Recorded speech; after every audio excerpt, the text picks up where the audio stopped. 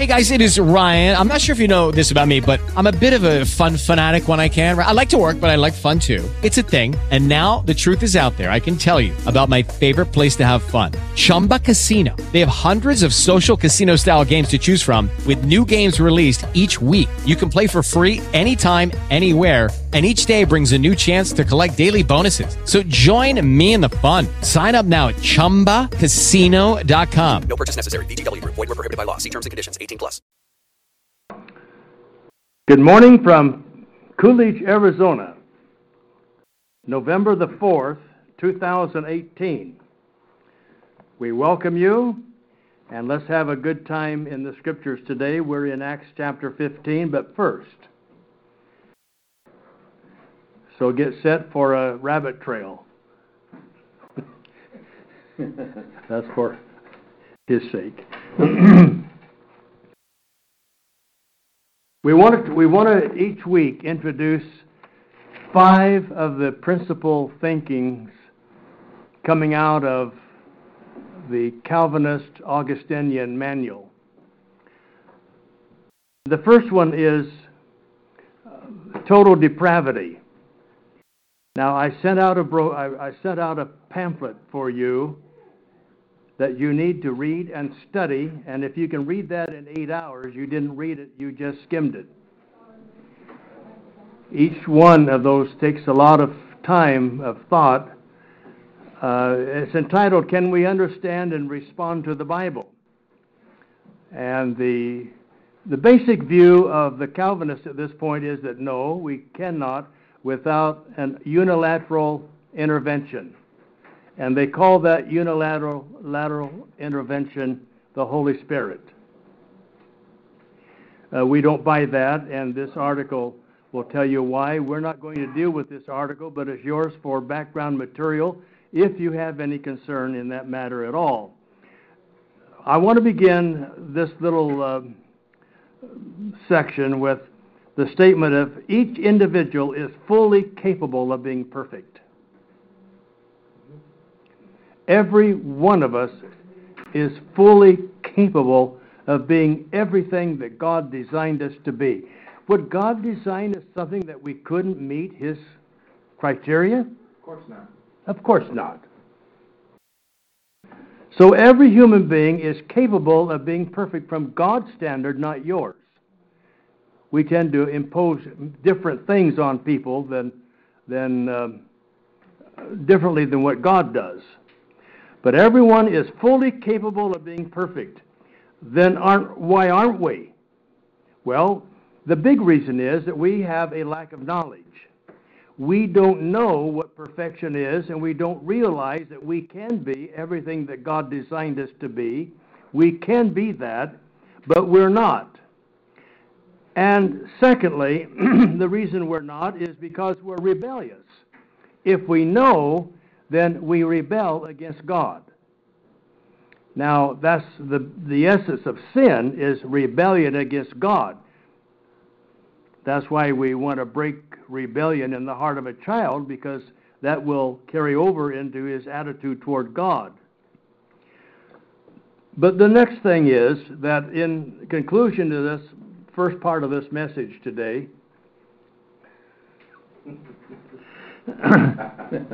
Haven't had your coffee yet. You gotta let them catch up. Oh, we gotta let them catch up.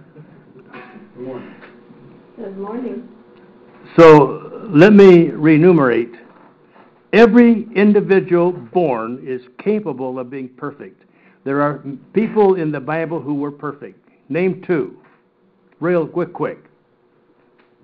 In the Bible? In the Bible. Jesus? Right. No, I don't mean Jesus. Oh. Yet. Oh, Adam and Eve.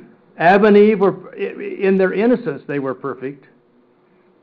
You could, but then they weren't considered humans yet. You could say David, could you not? David. Okay. There was Job. There was Cornelius. Moses. All of what is said, they were perfect in all of their ways. Right. I don't know how much more perfect you can get than that. Now, perfect, Neil's perfect in 14 ways. It's that 15 way. It's that 15th point. So, our whole idea has been based on the teachings of Calvin, or organized by Calvin. And that's why we're talking about this to introduce our studies in the book of Acts, is because it is approaching man as fully capable of listening and of responding to God's Word in any state you find yourself. The human being is capable. And when we lose the sense of capability, we drift into the arena of helplessness. And that means we become vulnerable to anything and everything. Huh? That's right. So the lack of knowledge is what keeps people from fulfilling the purpose for which they were created. That's what constitutes perfection. Not your idea, not somebody else's perception, but God designed. A worm is perfect in that it does everything that it's designed to do as a worm. It's perfect. It doesn't have any. God does not control your life as to where you shop. Don't you have a choice? Yeah. You have a choice. You can go to Bash's, you can go to Safeway. Tanya goes to one, I go to the other because I know better.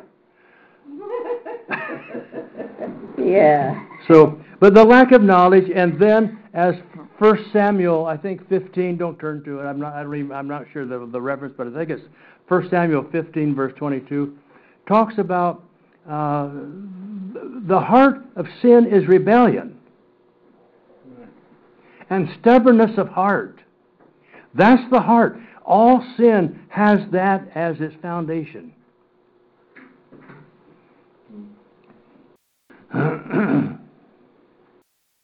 Now, something that we need to think about. We are sinners because we sin. We do not sin because we are sinners. And that's the basic statement of total depravity. That's the foundational belief. Folks, if you can't get man right, you can't get anything right. You can't get Jesus right. You can't get the Holy Spirit right. Until you have man right, there's nowhere else to go. You have to get man right because he's made in the image of God. We are sinners because we sin. Not all have sinned. All groups of people from Romans 3 have sinned. But not every individual has sinned. We don't have to. There isn't one law in the Ten Commandments, for instance, which we're not under today. But if we were, there is not one law in the Ten Commandments that you have to break. How many of you have killed anybody? We don't have to do that. We do it because we choose to do it. There is not one commandment that God says you have to do, and I've made you so that you have to do it, and therefore I'm going to hold you guilty because you did it. Now, who does that reflect on? It reflects on God. It makes God stupid. Yeah. And all the Calvinists who have that basic belief, that's what they have done to God. And it's ironic, David, because if I was in a group of people telling them what you said and you didn't say it, that would be an affront that's instantly recognized. I would be instantly made look like a fool because you're sitting right there and you're like, I didn't say that. This guy doesn't know what he's talking about.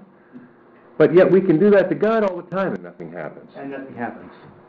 Because God does not interfere with our lives. Or he would do what? He'd knock you down. He'd struck you dead.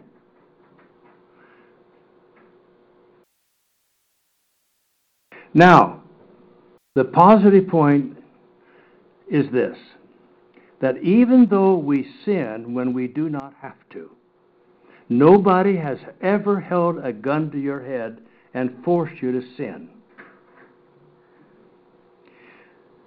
But when we sin, even though we don't have to sin, The glory of God is made known by that, in that He has provided a plan for our redemption. When we have done something that we don't have to do, God in His plan includes for us a way to be forgiven. Now that's what tells you about God.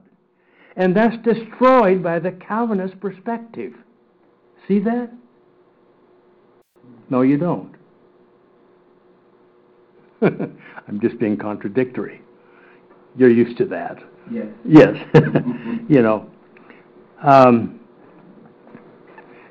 God's goodness is granted and visible, made visible to us by how He does when we do what we don't have to do. He has a plan for a remedy. He has a plan for restoration, so that those who do what they don't have to do can still come back into His arms.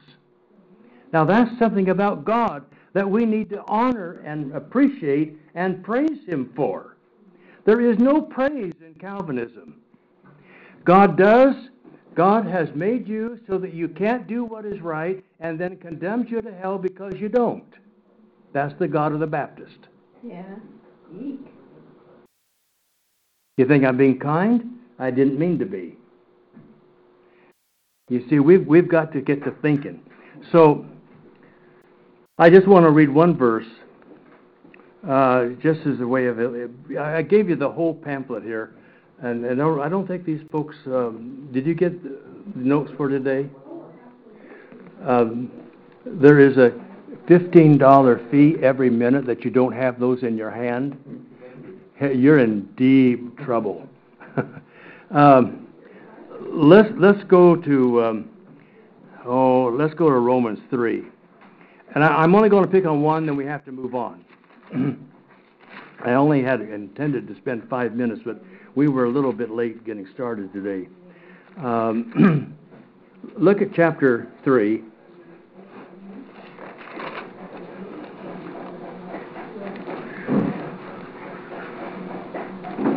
And verse 12, the latter part of verse 12. 3:12. Romans 3:12. There is none who does good, not even one. And he goes on and on and on to tell you about how terrible this group of whom he's describing have become. And that was the key. Notice in verse 12, the first part of that verse, which I avoided reading to begin with. All have done what? Turned aside. All right. Who took the initiative? They did. The all. All who, they have all turned aside. The people have turned aside. Those whom He has addressed have turned aside. They weren't born that way. They made a conscious decision to turn aside. A conscious decision to turn aside.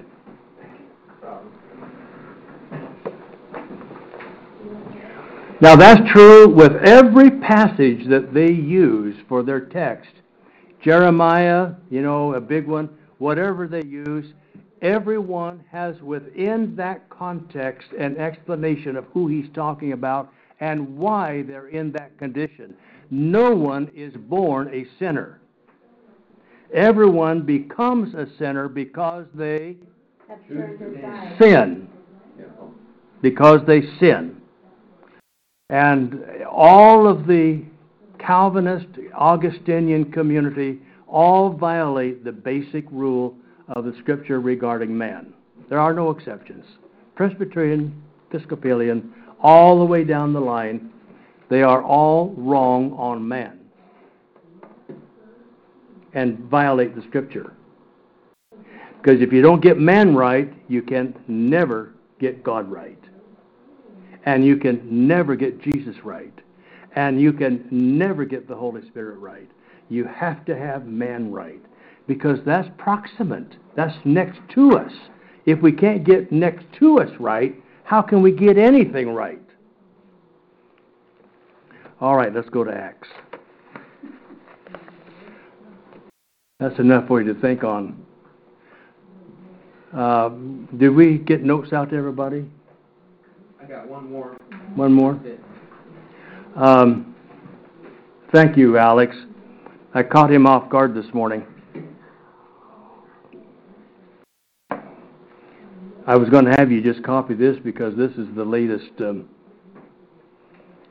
revised, my revision. But there's no substantial change. We're getting one for. Oh, you got one? Okay.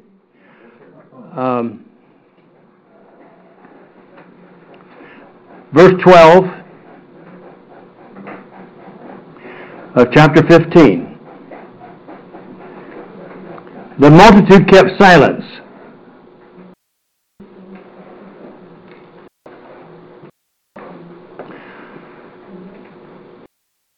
Boy, that'll be a blessed day. And by the way, there's a lot of things to say about silence. There's several Greek words that are translated silence, and they don't mean the same thing at all, but they're all translated the same. So be careful about your theology that's based on the use of that word.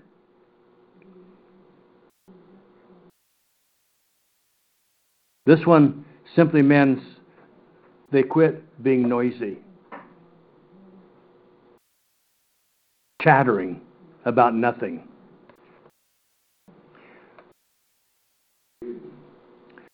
And they gave audience. See, that's for you to listen. The word to give audience to. I have had a lot of people in attendance who have not been in audience. Because the word audience means ready to hear. It means to give, the word literally means to give an ear to. Literally? Oh, no. But in essence, it means that you intentionally give your attention to what is being said, and you can't do that if you're chattering. So he said they became quiet first. The first rule is to be quiet. And then to give audience. Oh, that is so important. And if you lose your audience, you might as well quit. Yeah. You're just wasting your breath, wasting your energy. I've had good lessons that I could go on for an hour and everybody stayed in tune. Generally, after 10 minutes, I've lost everybody because I'm not moving along. Oh, yeah. Sometimes it's definitely my fault. Sometimes it's the audience's fault. But generally, if people they're not in tune with you all the way, you've lost them. And if you've lost them, it's that they have become saturated. Yeah.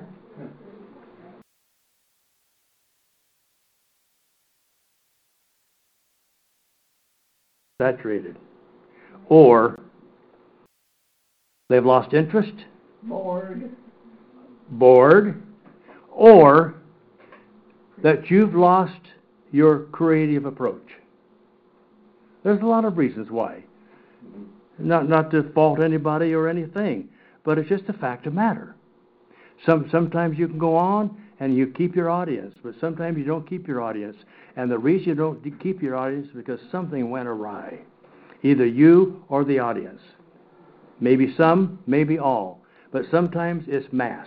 You lose everybody. Same thing is true with public speaking in any category, not just church. You can walk right by that sandwich or those donuts when you're not hungry. Walk right by them like you don't care, like they aren't even there. Who said you could? Well, me. But if you're, starving or really hungry or really like sandwiches, you might slow down and take a look at it. Oh, that's right. And you see, that would not be a temptation to do evil unless there were obvious consequences health-wise. But it's just you have a personal need. There is a way of meeting that need, and I'll take a donut anytime. Didn't they criticize Paul for the way he sometimes approached people in speaking? Oh, yeah. Yeah. Yeah, they did. Yeah. He wasn't as polished or as, I don't know, entertaining as maybe somebody like Peter. Well, His words were pretty dramatic for the time, weren't they? they were all very dramatic. If that's what you said, I didn't. Yeah, I'm not sure. she did. She Yeah, said dramatic. very dramatic. They were very emotional.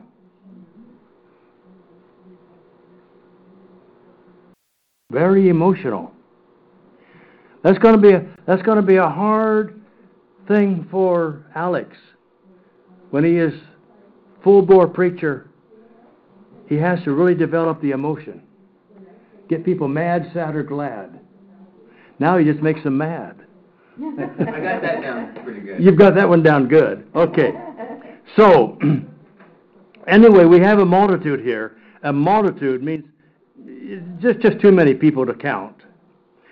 They kept silence.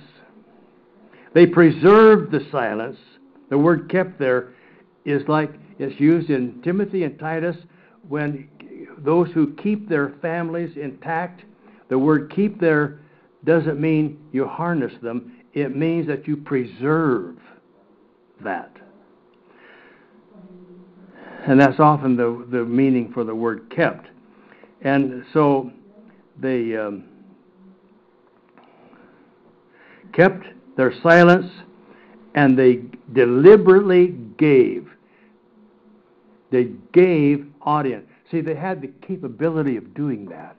If you want to, can you check that in the Greek for me, just to make sure that we're the word gave. You want a definition here? I want the parsing. The gave audience, yeah. Well, it's active. Okay, that's how I was using it. I wanted to make sure it was in the active voice. It means that they deliberately made a choice. The people who were doing it made a choice and gave the product of that choice to Barnabas and to Paul. See that? Now, what if it had been passive voice?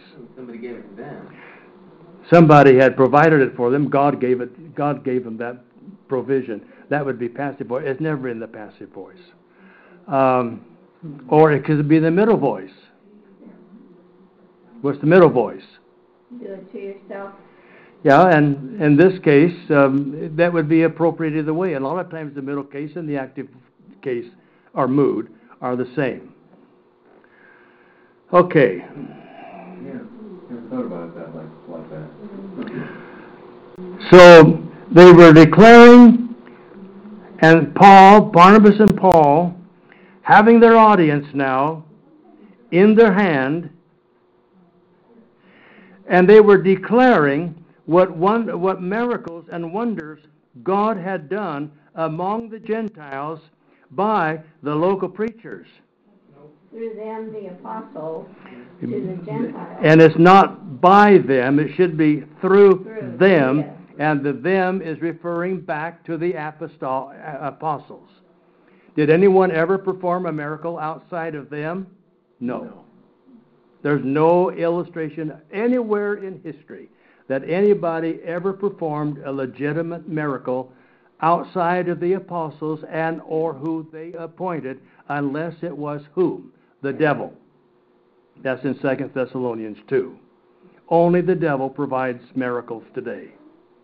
Interesting that the declaring here is in the middle voice.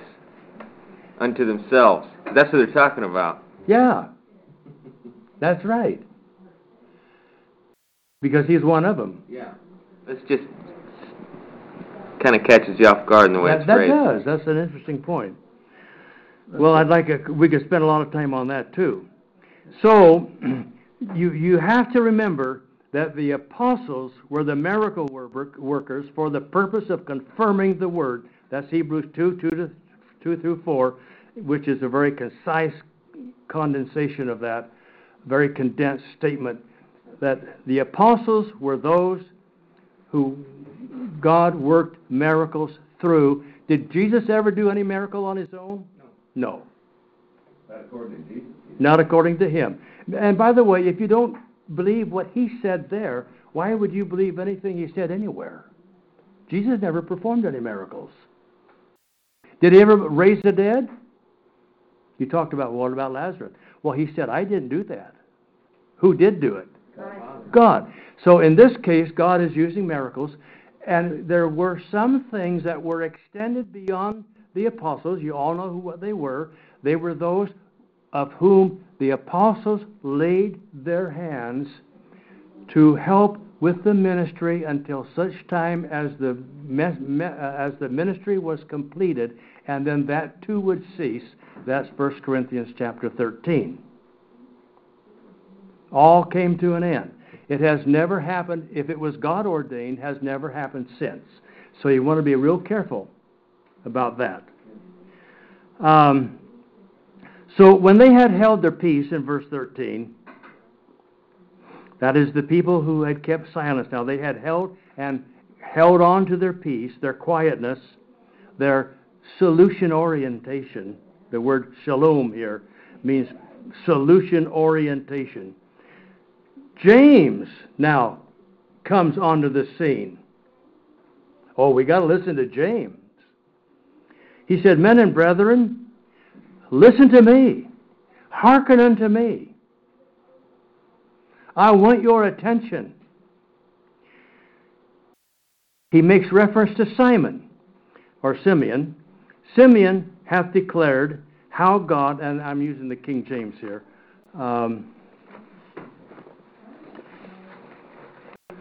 and the reason I use the King James is not because I like it, but because one, it's what most people have.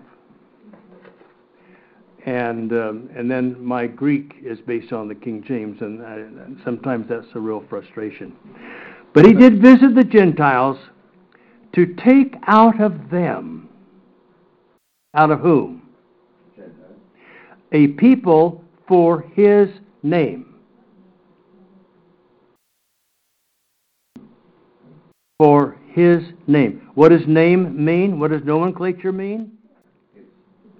What you are. The essence of. The essence of. It's the total disclosure of all that is contained in anything. The nomenclature card on the... Well, you deal with nomenclature cards, Richard.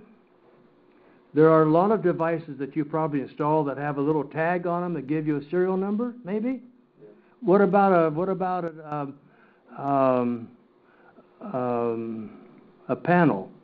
Yeah, basically a label that summarizes. There's a label. Entity of what it is. That word is the word nomenclature, the word named here. And you don't go, well, there's my nomenclature. No, it's a service interest panel, right? SEP. Do you still use those? Somewhat. They try to steer away from them now. What do they use instead of a SEP? Now they just have different panel locations. Oh, okay. Sub-panels. Yeah, instead of one big one like they used to. That makes a lot of sense. Would it be like a recipe of ingredients? A recipe of ingredients. Excellent. It's the recipe of ingredients. I hope I can remember that. That was precious. Really appreciate that. Yeah. A recipe of ingredients. Yeah. The nomenclature. And so when it talks about God's name or Jesus, Jesus was, everybody used that. That was the name for everybody back in those days. Everybody was called Jesus.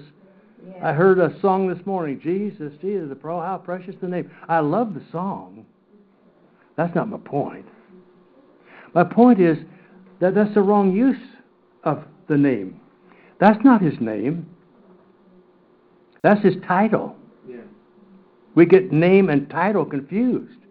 His name is Nolan. But if you knew what Nolan stood for, you probably wouldn't call him Nolan. You'd call him, well, the totality of all of his ingredients, you'd call him nice. Yeah, diplomatic. He was all nervous, thinking I was going to really say something nasty. You never know what's coming at you in this class. No. Well, I always come at you direct.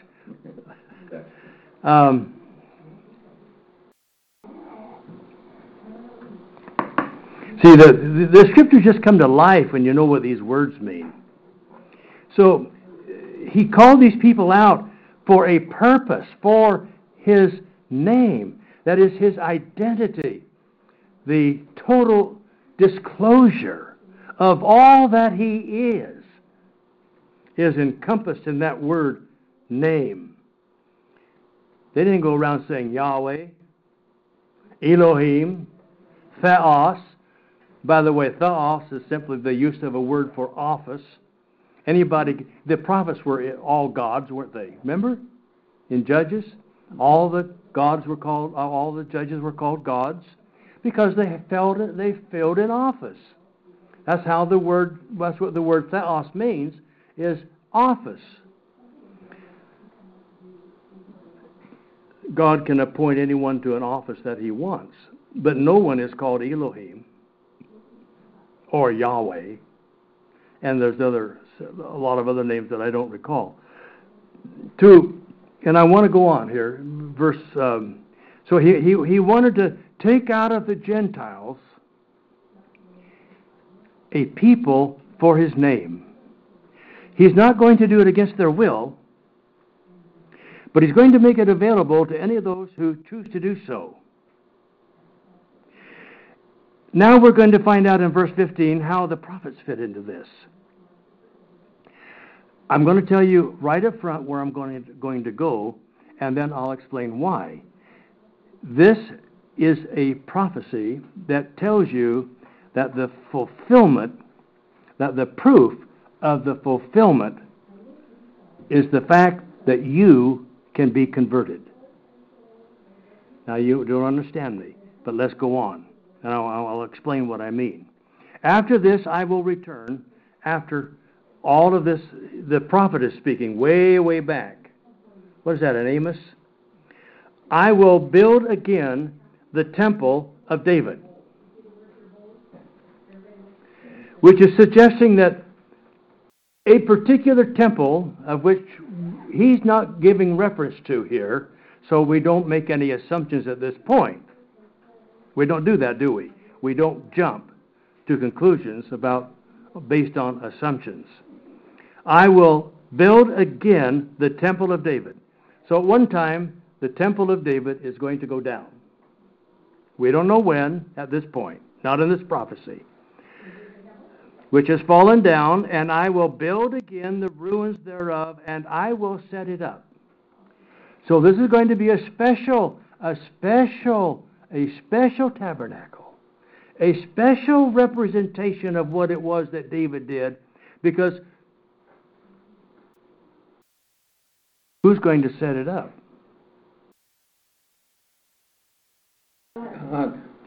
Well, does it tell us? No. Well, does it really tell us? In this verse? I would have to say that the prophets are going to set it up. They are the foundation. They are the foundation. Now, I'm not saying that any of you are wrong, because I don't think it says right here. And I wanted you to get committed so I could show how wrong you are. That's how we do things here. Otherwise you don't get the point. But the proof of the fulfillment of this is, as I said to begin with, is that the Gentiles now have access to God in the temple, the new temple of the New Jerusalem, which is the church. Let me go back. And we'll build again the tabernacle of David. He is setting these people up with facts because he wants to draw a conclusion. And he wants to draw a conclusion so sharp that they get mad. Now, I say that a little bit in jest. Which is fallen down, and I will build again the ruins thereof, and I will set it up, that the residue of men might seek after the Lord, and all the Gentiles, upon whom my name is called, those who by choice have come into the name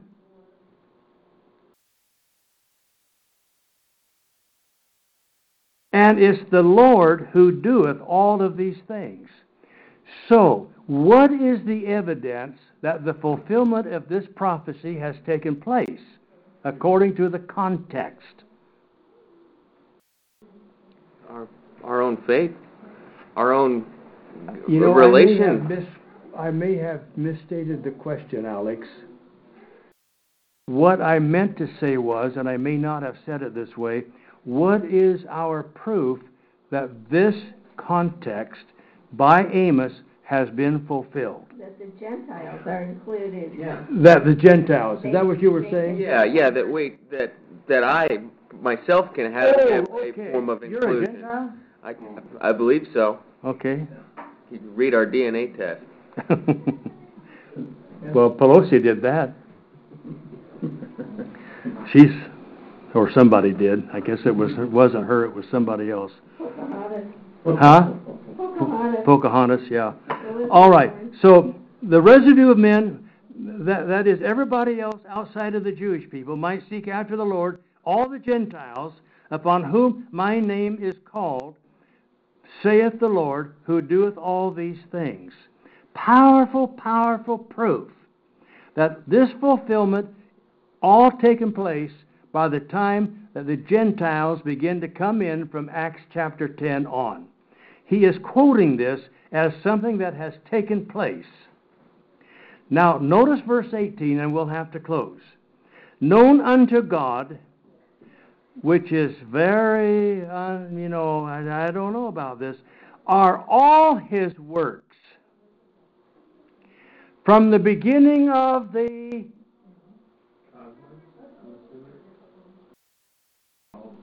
Where are you? 18. I'm in the next verse, 18. There is no the age. beginning of the... That's not there, David. No. Known from World. the world. Why is it world? It's not cosmos. Why does anybody have that word in your Bible? I mean, just before you burn it. Does anybody have that word in your Bible? Mine says from of old. Yeah. That doesn't help us any. Does anybody have the word world in there? Huh?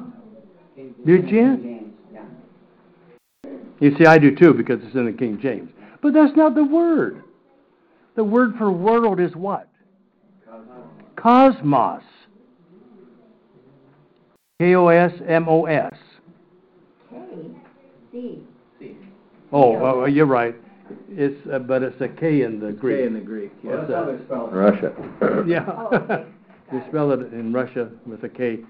Everything. So, known from the age, it's the word age. Known from the beginning of the ages. Singular. And it's singular. That proves its age. It's age in singular. So God has known when this thing began, and if He's referring to the Mosaic age, which He may be, if He's referring to the Mosaic age, there's a patriarchal age in the Bible, there is the Mosaic age, and there is the Christian age, and the Christian age is divided up between the apostolic portion and the non-apostolic portion. And so in the Old Testament, we have the patriarchal age, and we have the Mosaic age, which takes us all the way to Acts chapter 1. Now remember that.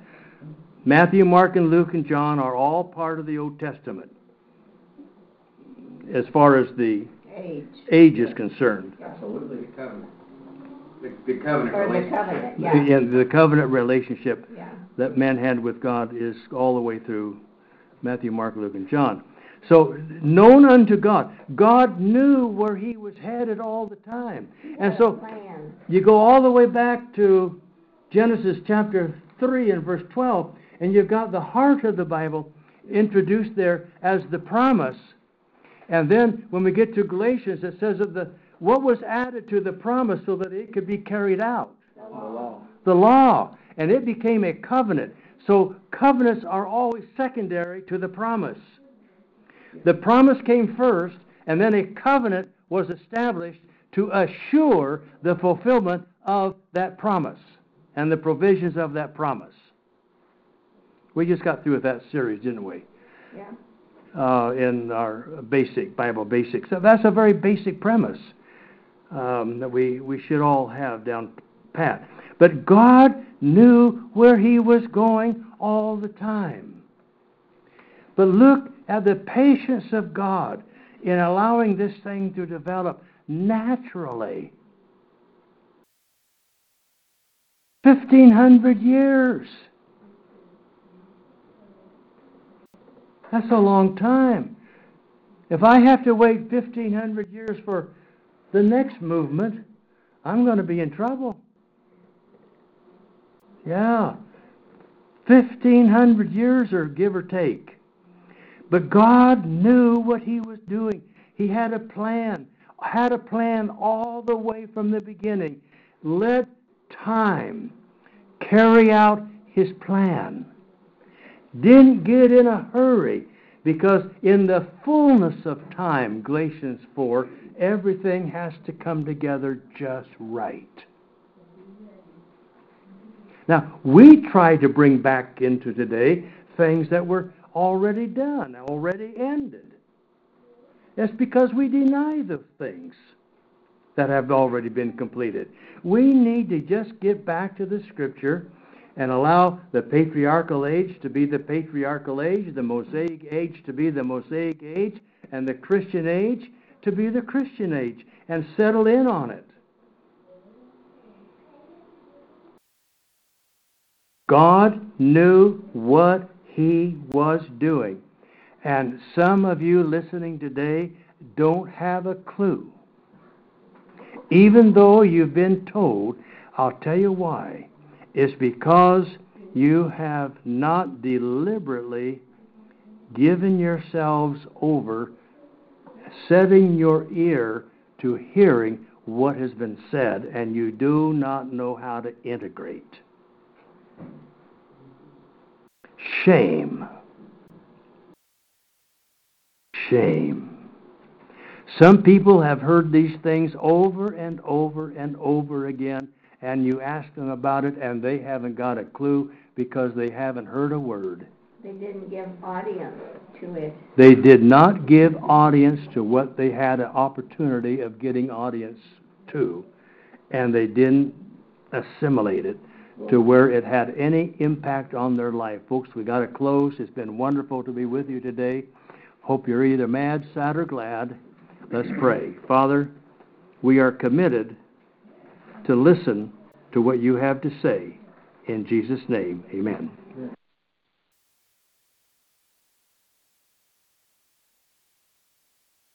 Lucky Land Casino, asking people, what's the weirdest place you've gotten lucky? Lucky? In line at the deli, I guess? Aha, in my dentist's office. More than once, actually. Do I have to say? Yes, you do. In the car before my kids' PTA meeting. Really? Yes. Excuse me, what's the weirdest place you've gotten lucky? I never win and tell. Well, there you have it. You can get lucky anywhere, playing at LuckyLandSlots.com. Play for free right now. Are you feeling lucky? No purchase necessary. Void where prohibited by law. 18+. Terms and conditions apply. See website for details.